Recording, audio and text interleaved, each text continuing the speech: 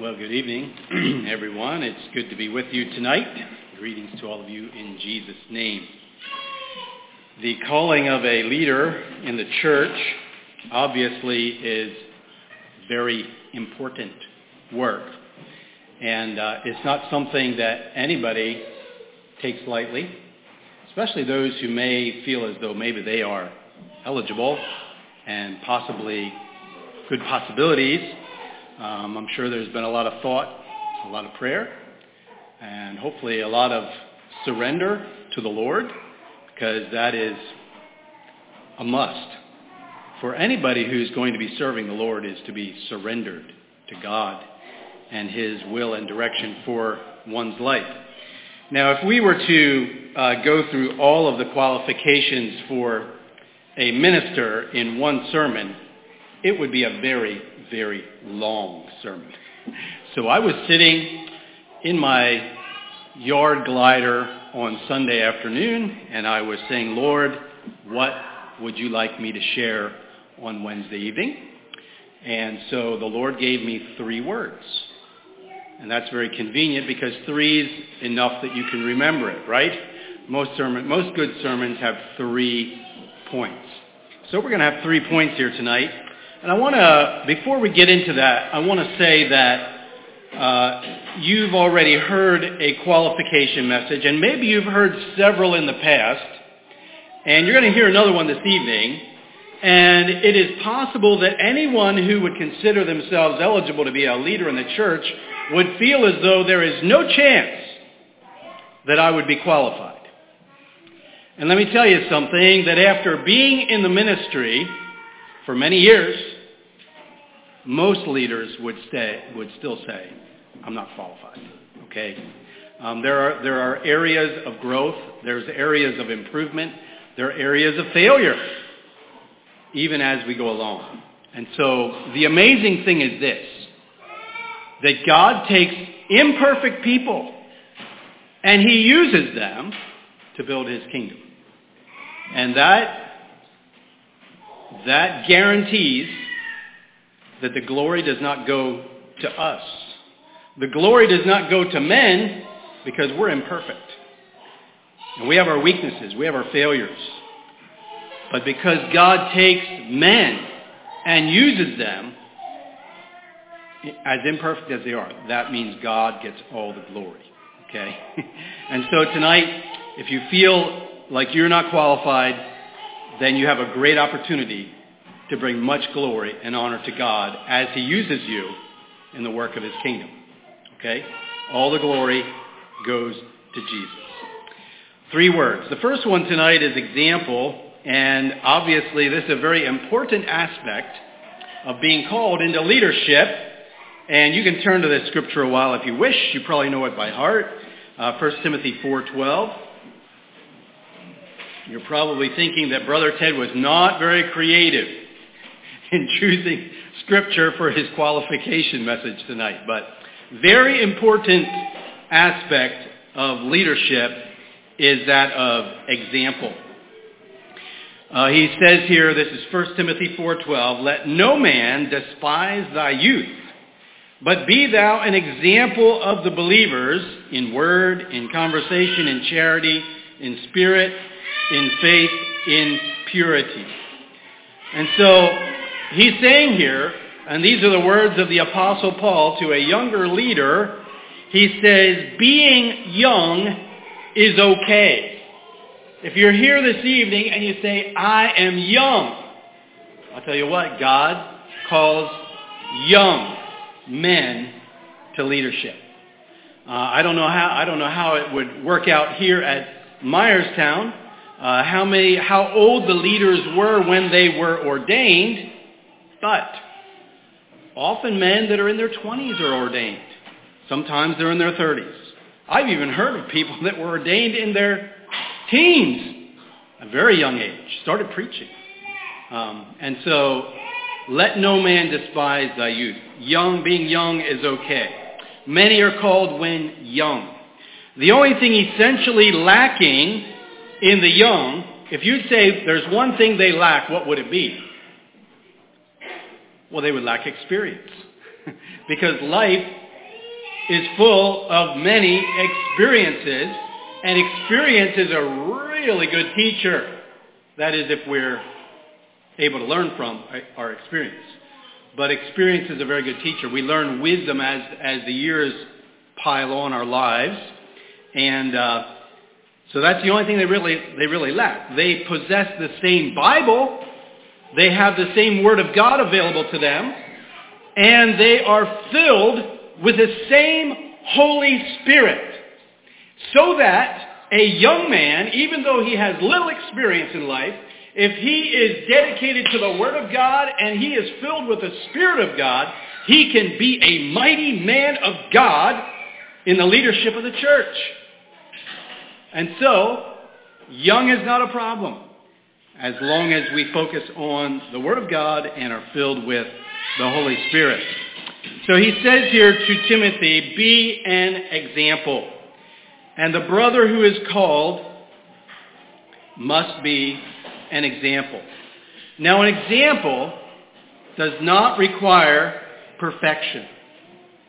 You know, there are experiences that each person, that's unique to each person, okay?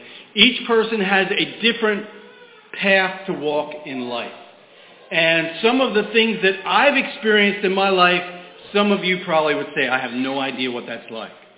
Many of the experiences that you have in life, I would look at you and say, I have no idea what that's like. But God is able to take whatever those experiences are, and he is able to turn them in a way that they're useful in the building of the kingdom of God and in the leading of the church. And so an example does not require perfection, but it does require right living, and it does require a right response when, and I want you to understand what I'm saying, when there is wrong living, okay? Because your leaders will, unless they're different than other leaders I know, I don't think they are, they're not perfect. We make mistakes. And so what is our response to the mistakes we make? What is the response to the weaknesses that we possess? That is also a very important part of being an example. How do we respond to the wrong things? How do we respond when I do the wrong thing? How do I respond when I exhibit my weakness? And so it's important that we have a right response to that. That we be open to growth and change if need be. So what qualifies a man to lead is his willingness to be challenged. Did you hear me? His willingness to be challenged, his willingness to be corrected, and his willingness to be directed. There are many church leaders that are above correction. They're above advice. They're above criticism. And so what happens is if something comes up that somebody doesn't appreciate or they think there's an area that should be improved, there is a very bad response to that on the part of the leader.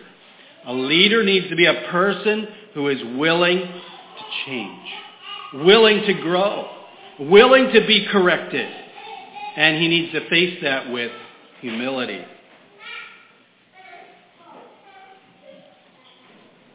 Ultimately, he loves and appreciates those who invest in his improvement.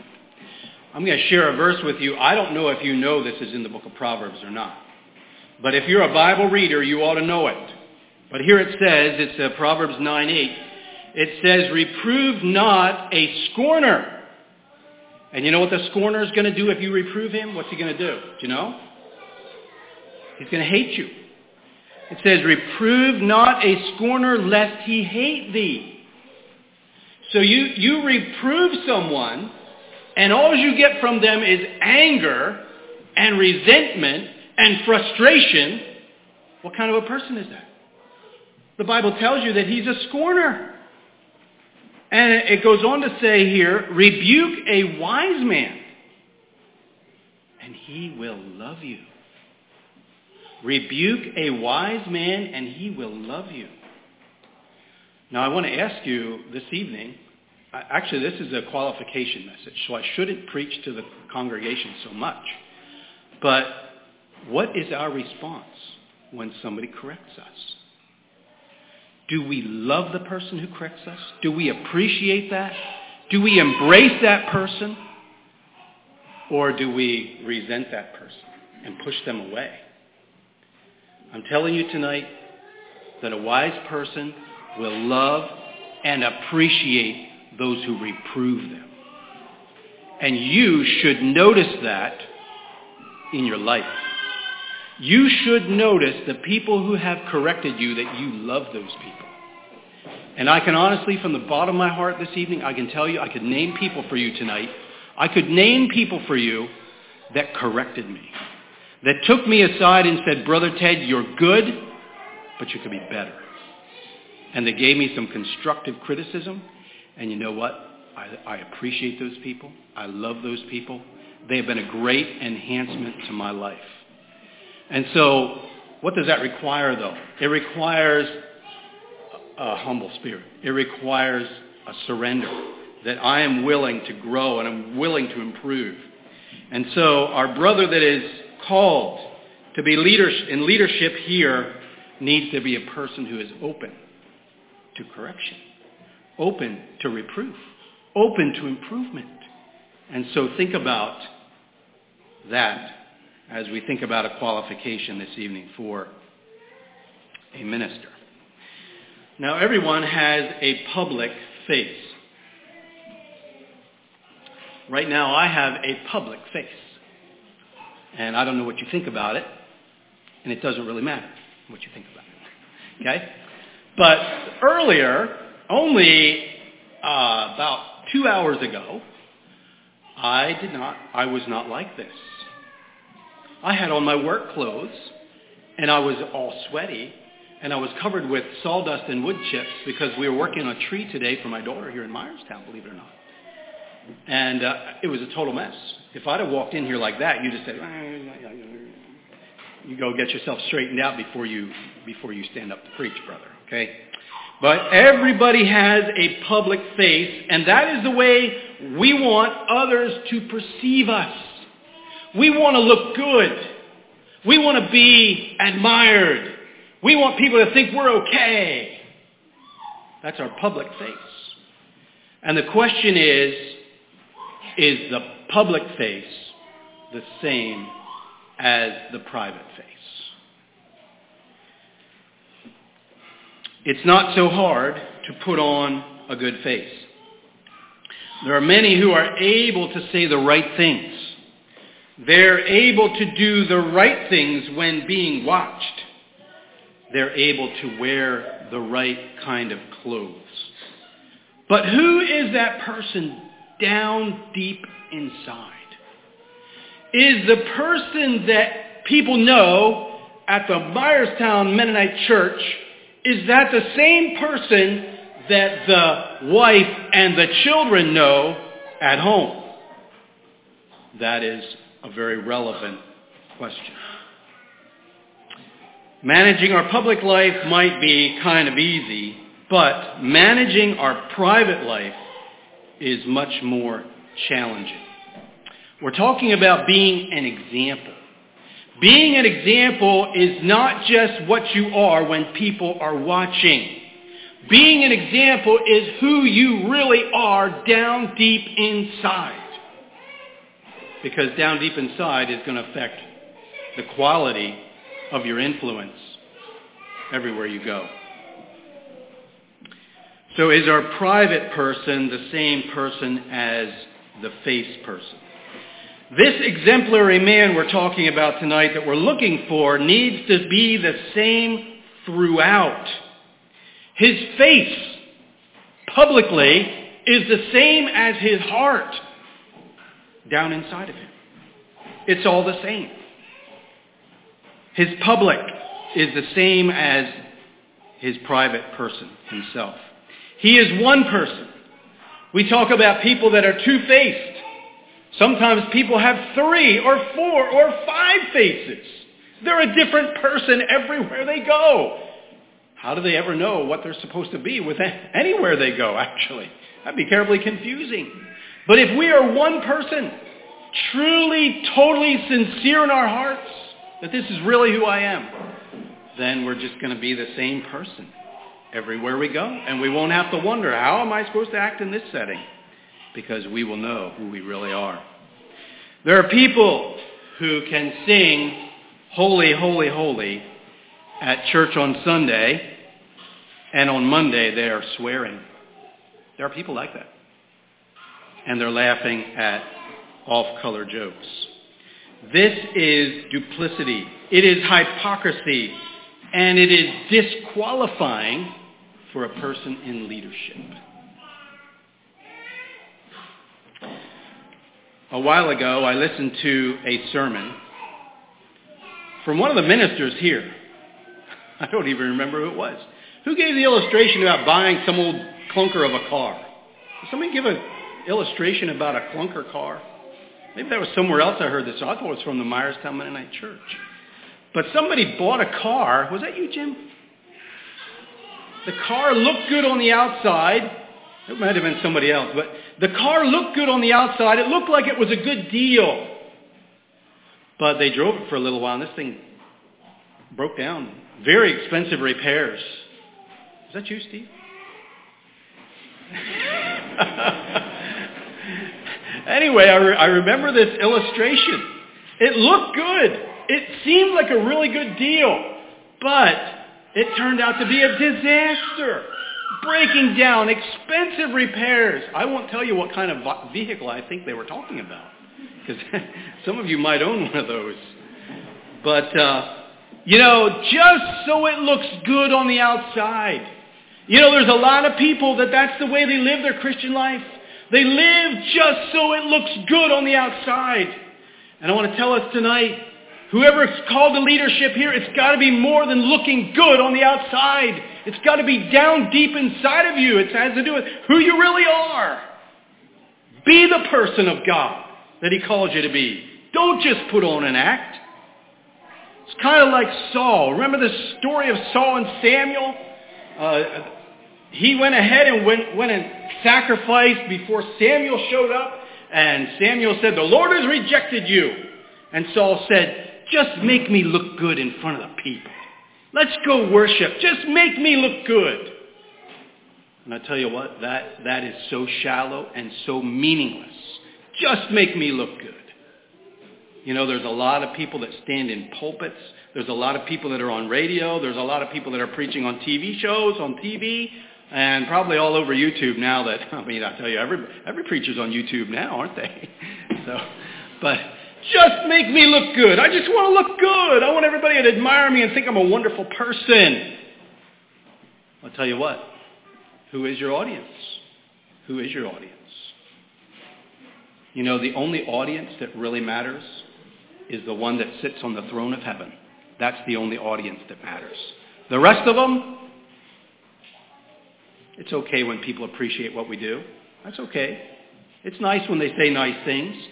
But you know what? What matters is the approval of the God of heaven. When he looks down on you and he says, "There's my servant," that's one that I approve and appreciate. God is your most important audience. Titus 2, verses 6 to 8. We must be the same throughout. Titus 2, 6 to 8. Young men, likewise exhort to be sober-minded.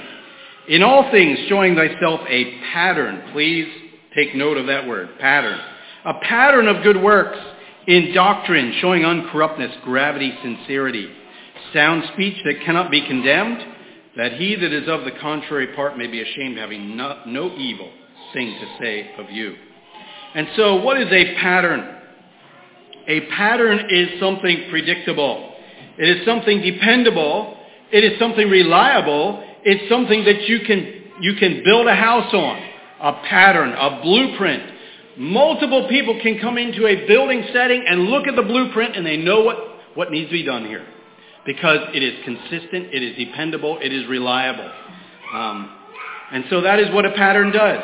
A pattern shows the right way to do something, or the right pattern to follow, the right thing to follow. But a blueprint can give unrelated people direction in a building project. A leader must consistently do and be the right thing so others can see how the Christian life works. That is being an example. The second word tonight is influence. And I take some of this from Brother Marcus' sermon at Fairview on Sunday. But the idea of influence is, who are you listening to? Who are you listening to? Who is influencing you? Who is influencing the brother that is going to be called to leadership in Myerstown? If we were to know tonight all of the voices that you have listened to and thought about their message in the last 3 months, would we be confident and say, you know what, I've been listening to the right people, I have been influenced the right way? Or would you have to be a little embarrassed? Oh, I was listening to that person. I was agreeing with what they had to say. I was thinking their kinds of thoughts. Who is influencing you? 2 Timothy chapter 3, I'm going to look at verses 10 to 17 here. Again, the Apostle Paul writing to his young leader, Timothy, says, "But thou hast fully known my doctrine, manner of life, purpose, faith, long-suffering, charity, patience, persecutions, afflictions which came unto me at Antioch, at Iconium, at Lystra. What persecutions I endured, but out of them all the Lord delivered me. Yea, and all that will live godly in Christ Jesus shall suffer persecution. But evil men and seducers shall wax worse and worse, deceiving and being deceived." Now these are people, okay? They are called evil men and they're called seducers. They're going to get worse and worse. And what are they doing? They're deceiving and they're being deceived. And I believe there is deception today like there has always been, and maybe even more than there has always been. But verse 14 it says, "But continue thou in the things which thou hast learned and hast been assured of, knowing of whom thou hast learned them, and that from a child thou hast known the holy scriptures, which are able to make thee wise unto salvation, through faith which is in Christ Jesus. All scripture is given by inspiration of God, and is profitable for doctrine, for reproof, for correction, for instruction in righteousness, that the man of God may be perfect, thoroughly furnished unto all good works." Who are you listening to? The apostle is saying to Timothy, you have known. You have known me. You've known my doctrine. You've known the way that I live. You know my purpose. You know my faith. And it goes on and lists a number of things there. But we know who is writing. We know to whom it was written. Paul is reminding Timothy of his credentials. This evening, brothers and sisters, and particularly a brother that is going to be called. Popular Christian culture is suspect. You should be suspicious of popular Christian culture, okay? Because there's a lot of money to be made. You know what money does to people? We know that the love of money is the root of all evil, right? People will twist a message. They will tone down a message. They will adjust a message to be popular so that people will buy and they'll make money, okay? You can write a book that will make people feel better about themselves and make money that way. Many espouse heretical teachings that comfort people in their sins. Many have distorted interpretations and understandings of Scripture. And do we do this? I ask us tonight, do we do this? Do we ask, who is this person? Where do they come from?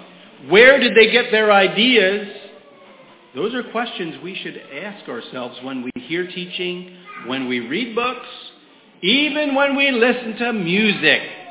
Because sometimes the message that comes through in music is... Have you ever puzzled over a song? Have you done that? You hear a song, you're... Wow, I'm just not sure about that. I don't know. And you think about it. That's the way I do. I hear a song and... Really? Is it really so? So you think about it, and I can see the point on that. Yeah, I can see a little bit of a point there, but there's other things here. They definitely are not right.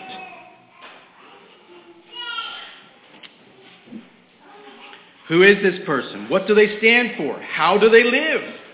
What do they believe? What is their agenda? A lot of people have an agenda, by the way. Paul says, in essence, he says, Timothy, you know me.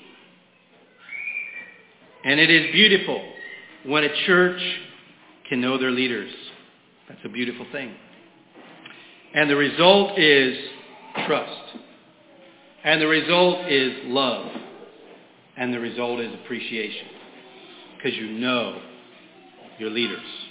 When I was a boy, I went to the Church of the Brethren. Nothing wrong with the Church of the Brethren. They have a lot of good things going for them. But the church I was part of, there was a hierarchy out there somewhere. I don't know who they were. But they sent you the preacher. Okay, we came to the point in our church life we needed a new preacher at the Church of the Brethren. And so we had all these visiting preachers coming in, and I'm like, man, they're good preachers. I hope it's him. Oh, I hope it's this guy. Boy, that was a good message. He's a good man. We want him. Well, they sent us our preacher. And he was on the verge, and nothing wrong with being on the verge of retirement. That's okay. But he was really on the verge of retirement, and he really had a retired way of leading the church. He was really retired. His favorite saying was, when you point your finger at someone else, there are 3 pointing back at you. Okay, that was about as deep as he got. Okay? So the church did a little bit of this, or a lot of this while he was there, right? Now, I will not name the man, but I'm sure he's long gone by now. But, to know your leaders, to know who they are, to know where they come from, having even come up in the church from a young child, perhaps. What a blessing. Rather than having somebody sent from somewhere, who knows where they come from, who knows what their background is, we don't really have any idea who this person is, but he's the one they sent, so he's the one we get. What a sad way to do church. I want you to all praise God tonight that you do church the way you do, okay? Praise God, your leaders come from within the body. What a blessing. So, it's a person you know. And what is influencing you? What is influencing that brother? Your new leader will need to have the right influences in his life. And I said Marcus shared a little bit with us on Sunday about who has been influencing the Anabaptists. Who has been influencing the Anabaptists for the last 40 years or so? I will give you his list. And I had to thank God that I don't think these people were all that important to me. But he used, first of all, he said Ronald Reagan. He said Ronald Reagan has been very influential to the Anabaptists. Now, I don't know how you look at that. Rush Limbaugh, of all people, a totally negative, critical person who even swears on the radio. Apparently there's a lot of Anabaptists that have been influenced by Rush Limbaugh. Then there's James Dobson. He probably did a lot of good for us, but maybe some other things too. And then he used Christian curriculum, such as ACE, Bob Jones, Abeka, some of those curriculums that are produced by other church groups and end up influencing us because we use their materials, and inevitably, their values are going to come through. So and then the last one was social media. Now, I don't know if you are just a social media person, that you just follow this person, everything they say, that person, all the things they say. But you know what? The Holy Spirit does a better job of influencing you than social media does, okay? The Word of God and the Holy Spirit will do a better job of influencing your thinking than social media will, okay? That's said by a very media-ignorant person. I am media ignorant, and I'm a happy man for it, okay? It'll make your life happier to be media ignorant. Okay, you're not laughing, you're not smiling. Apparently you don't like what I said. But it's the truth. You want to live a happy life? Just forget all that stuff out there.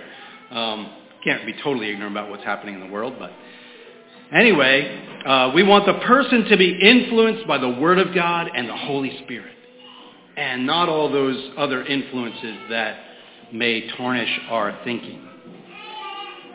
The last word I want to look at this evening is the word essence. Essence. And I don't really have any scripture to go with this, but what is the man's Christianity? What is it? Is it, as it is in many settings, is it a list of beliefs? There are many that define Christianity as a list of beliefs. Now, beliefs are important. Doctrine is essential. But the Christian life is immeasurably more than just a list of right beliefs. Okay? The persons who are nominated this evening will be filling out doctrinal statements, questionnaires. Okay? All their doctrines, all kinds of questions they have to answer. Okay? It's important that those come through with doctrinal soundness.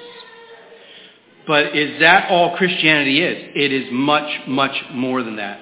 What a person believes is important. What you believe will affect your life.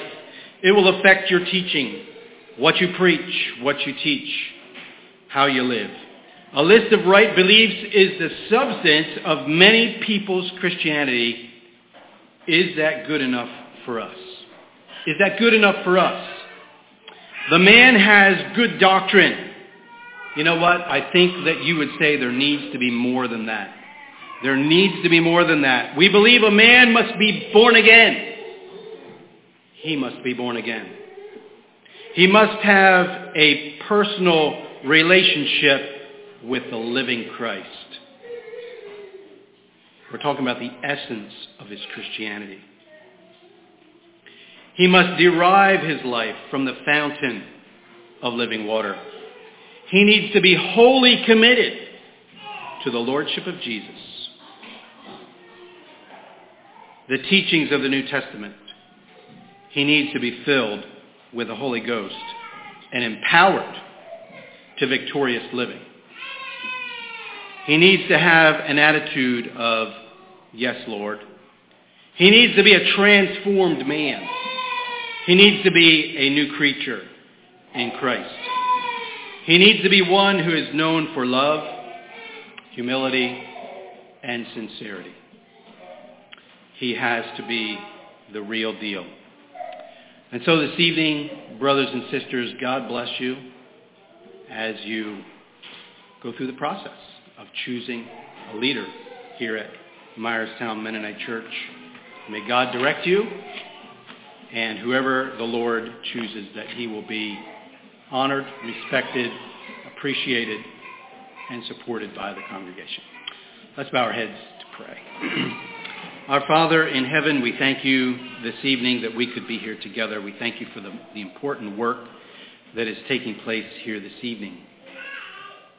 Thank you, Lord, that you have given us your word to guide us. Thank you that your word is the solid foundation for our belief and our practice and our living. Thank you that you have also given us your Holy Spirit to enable us, to empower us, to guide us, to lead us in life. I pray, Lord, for the congregation here as they give nominations this evening. I pray that you will give clear direction, and Lord, that you would be very actively involved in the process this evening of choosing a leader for the Myerstown Mennonite Church. We commit this work to you. We recognize you, Jesus, as the Lord of the church, that it's your church. And Lord, we would love to see your church prosper. We would love to see it grow. And so, Lord, use whoever is called in this work to make that happen for the glory and the honor of your name. In the name of Jesus Christ, we pray. Amen. God bless you.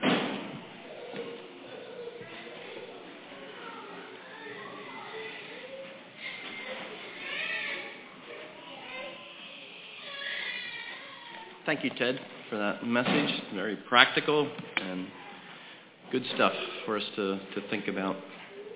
Let's all stand for a change of position.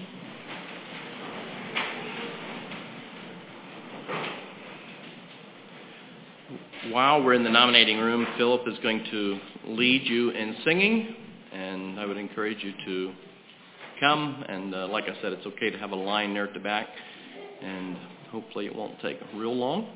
But mind the Lord and be sensitive to what he's asking you to share, if anything, tonight. You may be seated, and those of us who are going to the nominating room can go. Thank you so much for your participation. I'm always encouraged when we take nominations and a lot of people participate, and it's just a blessing. We have one person has sufficient nominations tonight to be considered for ordination, and that is Zachary Weaver. Zachary and Ruth Ann. So pray for Zachary, and as we plan the ordination and everything, just be in prayer for that. Pray for Zachary and Ruth Ann as they fill out their paperwork and meet with the district ministers next Thursday night. So thank you so much. And it's nice just such a blessing to hear the voice of the congregation and to know that God is at work. Let's stand, and Zach and Ruth Ann, I want to meet with you in the girls' Sunday school room after the service to go over a few things. Can't find you. Okay, there they are. I want to meet with you back there just for a few minutes and go over some things and set up a time to meet with you all. Let's stand to be dismissed. Lord Jesus, I thank you so much for your goodness again, and I just thank you that you are faithful in leading your church. We recognize it is your church. We want your will to be done in our congregation. I thank you tonight for giving us an individual that could serve as pastor here at Myerstown. I just ask that everything would go well with the examination, and just pray for the ordination, pray for the Michael Burkholder as he plans the message, and we just commit that to you and ask that it would be a nice ordination. Thank you for each person who came out this evening and nominated. And I just thank you for everybody who came and wished the Lord's blessing. Lord, it is our desire to be faithful as we build your kingdom. Dismiss us with your peace and your blessing. Give us safety as we travel. In Jesus' name I pray. Amen. You are dismissed.